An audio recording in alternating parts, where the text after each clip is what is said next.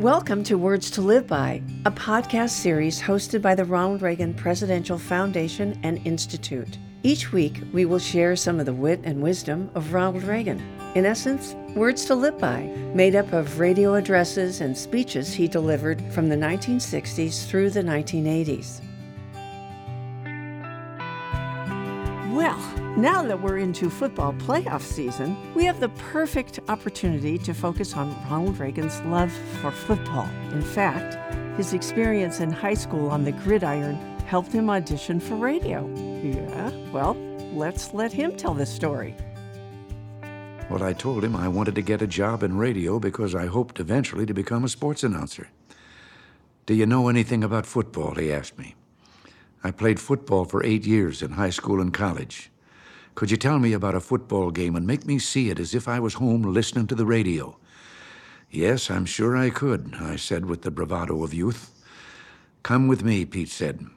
He led me to a studio and stopped me in front of a microphone. "When that red light goes on," he said, "I'll be in another room listening. Describe an imaginary football game to me and make me see it." Well, I decided I had to describe a game with drama and an exciting finish. Name names and describe specific plays. The names were the big thing. How could I come up with different names as I described a play? I decided to describe one of the games in which I'd played at my own school, Eureka College, where I'd played football 4 years. I knew the plays and the players in that game. The previous season, we'd won the game in the last 20 seconds with a 65-yard touchdown run by Bud Cole, the quarterback and one of my TKE fraternity brothers. While I was deciding what I was going to say, the red light in the studio suddenly flashed on. I looked at the microphone and improvised. Here we are in the fourth quarter with Western State University leading Eureka College 6-0. Long blue shadows are settling over the field, and a chill wind is blowing in through the end of the stadium. We didn't have a stadium, we had bleachers, but I didn't expect him to know the difference. I let the team seesaw across the field for almost 15 minutes, then began leading up to that final play, an off-tackle smash. When we played that game, I never knew how Bud made it to the goal line. The right guard, that was me, was supposed to pull out of the line immediately after the ball was snapped, lead our interference through the line, and take down the first defensive player in the secondary. But I missed the linebacker by a mile, and I don't know to this day how Bud ever got through to make the touchdown. However, during the game that I broadcast for Pete MacArthur, a right guard named Reagan leveled a block on the linebacker that could have killed him. Bud not only reached the end zone and tied the game, but drop-kicked the point-after touchdown and won it for Eureka 7-6. With Eureka's fans cheering, I ended the broadcast saying, "We return you now to our main studio." So with the gridiron in mind, now let's move into Superbowl celebrations and conversations with coaches, which are really, really entertaining. And this is his first conversation, took place 40 years ago on January 22nd, 1984, after the Los Angeles Raiders with coach Tom Flores defeated the Washington Redskins 38-9. Let's listen.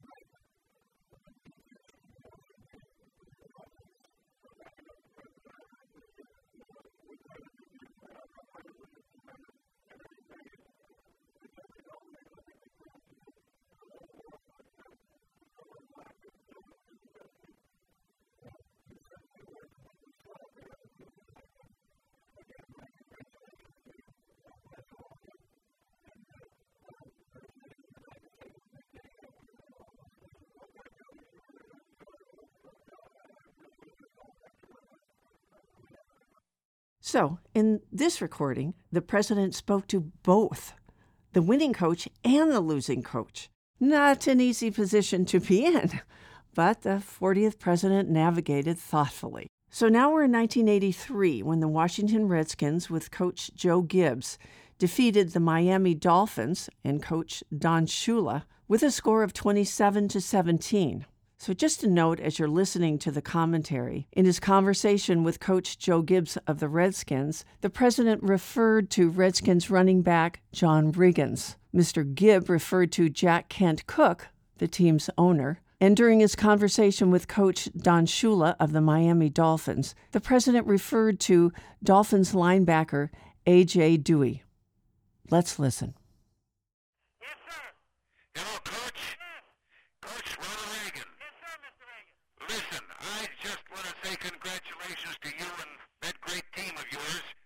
You know, last week when I was trying to be heard and I know you couldn't hear me, I can hear you fine now. well, I was just asking if maybe now that the season's over and they've won the championship, they'd like to help me up on Capitol Hill with some of the congressmen. Yes, sir. We're going to come back and try and help you put together the budget and a few other things. Okay, and there was one thing. Last week, Mr. Cook used to deal with a lot of money. He'll help you with that. okay, listen, last week I was thinking of asking Riggins if he might, say, change the spelling of his name a little bit so that it had an EA in it.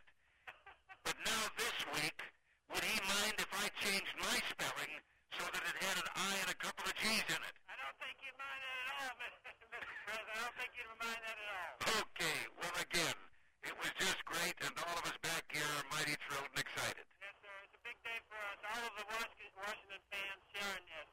Each one of them has a little part of this trophy. Well, you fellas really, you really earned it and it was thrilling to watch and God bless all of you and congratulations again. Thank you very much, Mr. President. Thank you. You bet. Yes, sir. Right. Bye. Hello. Hello? Yes. Coach Shula? Yes. Ronald Reagan. Oh, Mr. President. Well, I know that there probably isn't a thing that anyone could say that'd make you feel better right now. You're right. Well, I just want to say that, on the other hand, it was a great game, and Well, thank you. The Redskins and the coach, Joe Gibbs, and everybody in that organization, I congratulate them, and the people that have supported them. From the middle of last year on, they were the best team in the National Football League, and they proved it today against us. And, of course, much to my sorrow, and I'm proud of our team for what they've accomplished this year, but we didn't get it done in the second half. well, I was going to say to you, you've got every reason to be proud of that team, and all of you had an awful lot of class. And, yes, it's true, football's bounce funny sometimes, and believe me, I can have some understanding how you feel because I guess I've played, my college days, I played in more losing games than winning games all 4 years. So I know how you feel there. But, Thank you, Mr. President. I appreciate your call, and I'll pass this on to the squad. and say, I have a warm spot in my heart, well, for all of you, but for A.J. in particular, because I just read some things that he said about me, and he made me very proud. He's a class young man, and I'm proud to be his coach. Thank you, Mr. President. All right. Good night. More about Ronald Reagan, Super Bowl, and a terrific interview he did with Tom Brokaw right after this message. You'll love this. We'll be right back.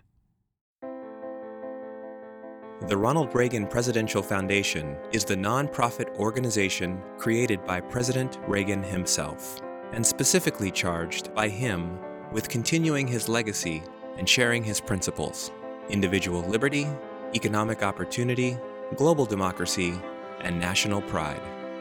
We must remain vigilant and work together to share these conservative principles with younger generations.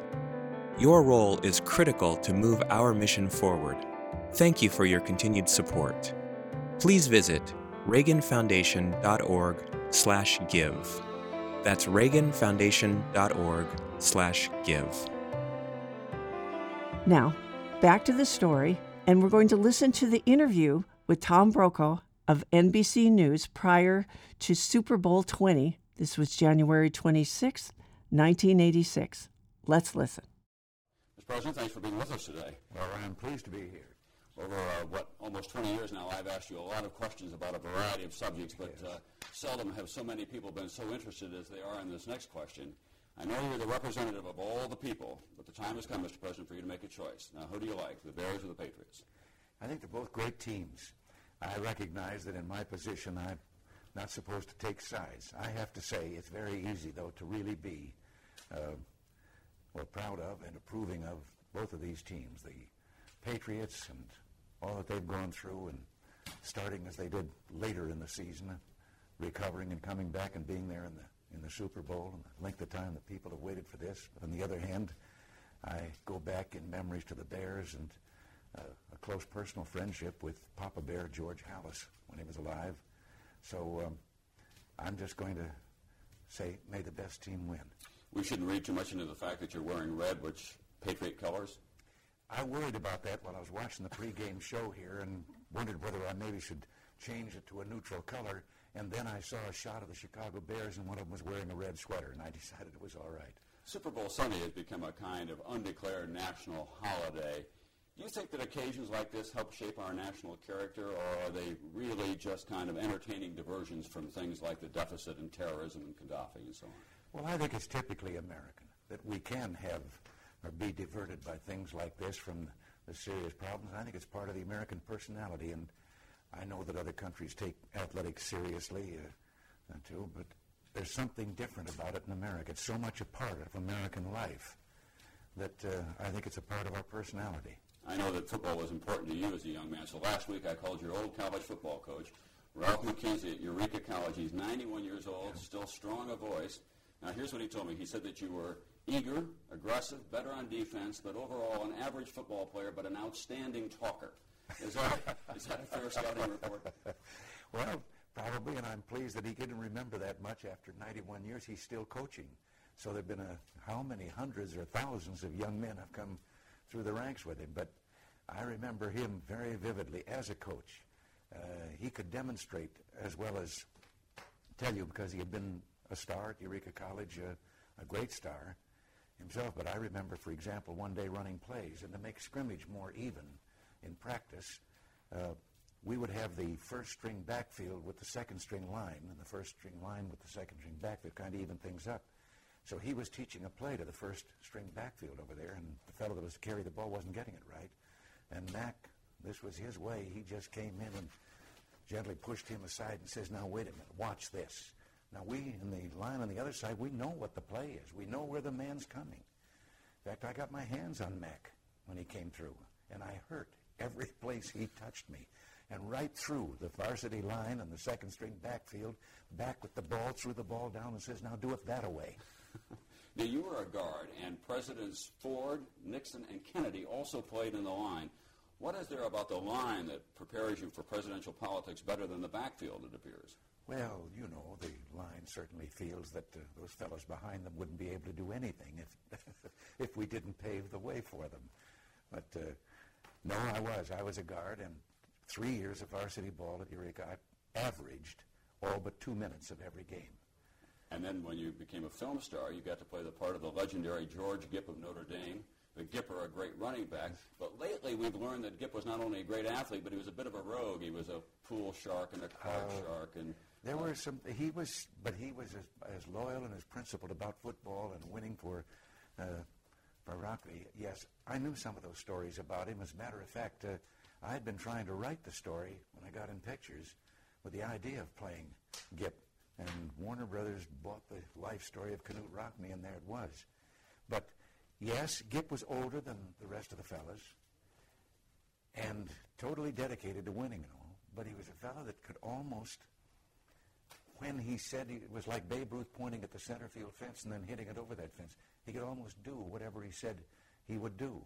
And Mrs. Rockne, who was on the picture with us, told us that he was the only man in all those years that ever really got under Rock's skin to where there was a kind of father-son relationship with him.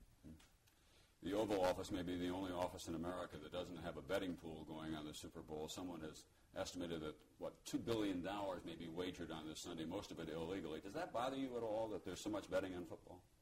Well, I wish that it could be without, because I think when it gets up to that kind of money, then there is too much temptation to try and fix things And human nature being what it is, we know from past history that sometimes they get away with that. That was one of Rockney's greatest determinations, was he threw a gambler out of his office one day bodily who had come to see him and was seeking some information about who was going to win. And Rock he hated the idea of gambling associated with football. Mr. President, football is a metaphor for so many things in American life, including politics. Now, at the end of this game today, one team is going to be in a deficit situation, and all those players are going to face a very taxing year in 1986. You're about to deliver the State of the Union address. Are you going to put the American people through the same experience in 1986, a taxing year? A tax year, you say? A taxing year. Will this be a tough year for them? I don't like the use of that word. It might be taxing for me and my energy, but I don't like the idea that someone might hear this and think I'm thinking of taxing them, because I'm not. I don't want any taxing. Right now, all you have on your mind is the Super Bowl, watching it with Mrs. Reagan. That's right, and remembering football much more vividly than you normally do. It all comes back, and you find yourself kind of remembering what the cleats felt like under your shoes. Mr. President, I hope you have a great afternoon watching the game. Thanks again for being with us today. Looking forward to it, and thank you. Thank you for listening. For more information on the Ronald Reagan Presidential Foundation and Institute, including information on how to become a member, information on upcoming exhibits at the Reagan Library, and more information on the legacy of President Reagan, please visit reaganfoundation.org. And don't forget to like and follow the Reagan Foundation on all social media platforms.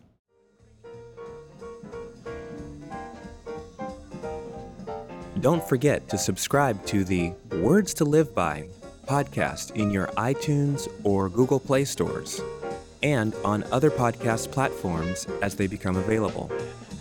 New episodes of Words to Live By come out every Tuesday. Like what you hear? Check out our A Reagan Forum podcast, featuring great speeches delivered at the Reagan Library. New episodes drop every Thursday. And don't forget to follow @Ronald Reagan on Facebook, @Ronald Reagan 40 on Twitter, and Reagan Foundation on YouTube. Also, search for us on SoundCloud and Stitcher.